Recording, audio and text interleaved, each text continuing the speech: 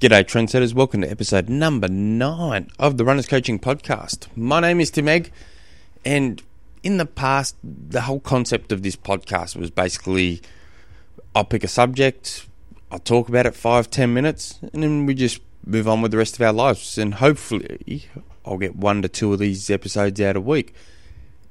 As you can tell, I've been failing miserably at this, so what I thought I'll do is I'll change the whole format and basically steal what I'm doing in my triathlon podcast, the Train Smooth podcast, and turn it into a Q&A show. So if you guys have any questions at all regarding your running, training, racing, nutrition questions, send me an email, tim@trainsmooth.com, and we'll do one question per episode, and we'll see how we go. I started doing this in my last, the Train Smooth podcast. Originally, I thought I'd just do 1 a week, and all of a sudden, within a matter of a month, it got turned into a 7 days a week episode. So we'll see what happens here. But where I came up with this idea is, it's been a little while since my last episode. I had plans to really get onto it, but I've just been hopeless. And I had a question come through from my other show that was very much marathon related. So I thought I'll bring that over to this show to kickstart things off, and I will just produce a new episode every time you guys send in questions. So you can either visit my website, trainsmooth.com. I am in the early stages of fixing up your runnerscoaching.com. But just send me an email, tim@trainsmooth.com. So this question comes from Doug. What is the most miles you would recommend before a marathon? So, thanks for the question. It depends what you mean by that. So, for instance, do you mean your longest run in the lead up to a marathon? That depends greatly on your fitness. That depends greatly on just on a number of things. So, for instance, the fitter you are, the longer the taper needs to be in the lead up to your race. The less fitter you are, the less you need to taper. So, for instance, let's say you're a relatively strong, very fit athlete.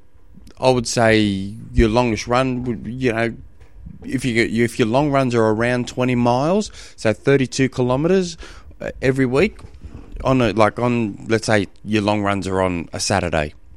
So every Saturday you're running 32 Ks. You probably want to make that 3 weeks out from your marathon, maybe 4 weeks out. It really depends on your fitness there, but about 3 weeks out, and then the next week might be 25. Then the week before might be 20, and then straight into race week. Now, if you mean what's your longest run on race week, well, that depends again, but when you're tapering, you still need the miles, but not as much miles. I see. I'll veer off for a little here. I see what people do is they'll be training for a marathon or a race, and they'll be training 5, 6, 7 days a week, and then come race week, they virtually have the whole week off, or they'll go for a run Monday and Tuesday, and have the rest of the week off and run on, and their next run will be on race day. Your body's not conditioned for that. Your body's conditioned to be running a heap through the week. So it depends how many times a week you run.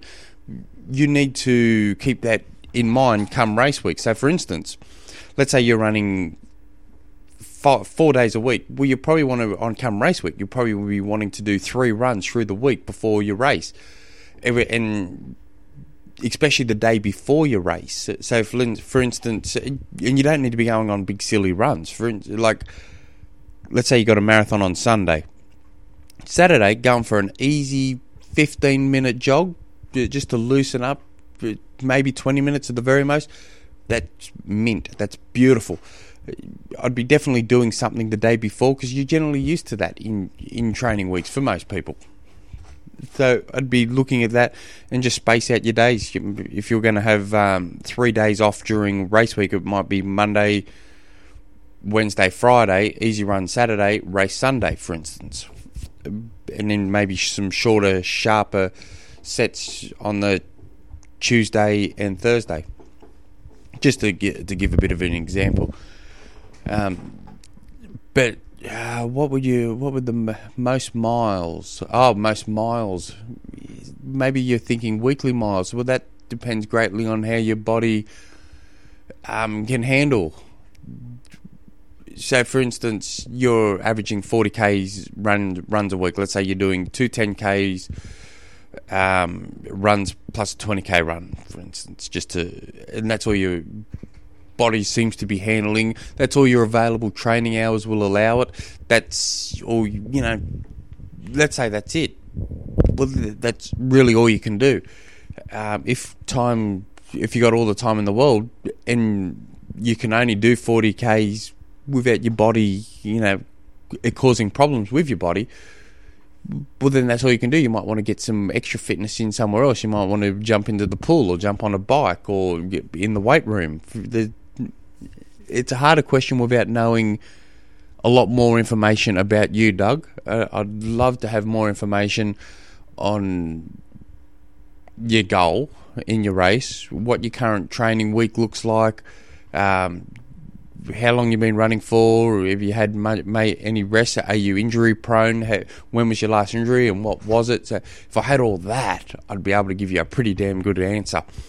But I'm just doing a lot of guesswork here and a lot of speculating. But anyway, if you guys have, I hope that helps, but if you guys have any questions you'd like submitted through to the episode 10 for the next one, my email is tim@trainsmooth.com, or you can just send us through a tweet at Eggman would be my personal one, or actually I have one for running coaching. It'd be at Runners Coaching.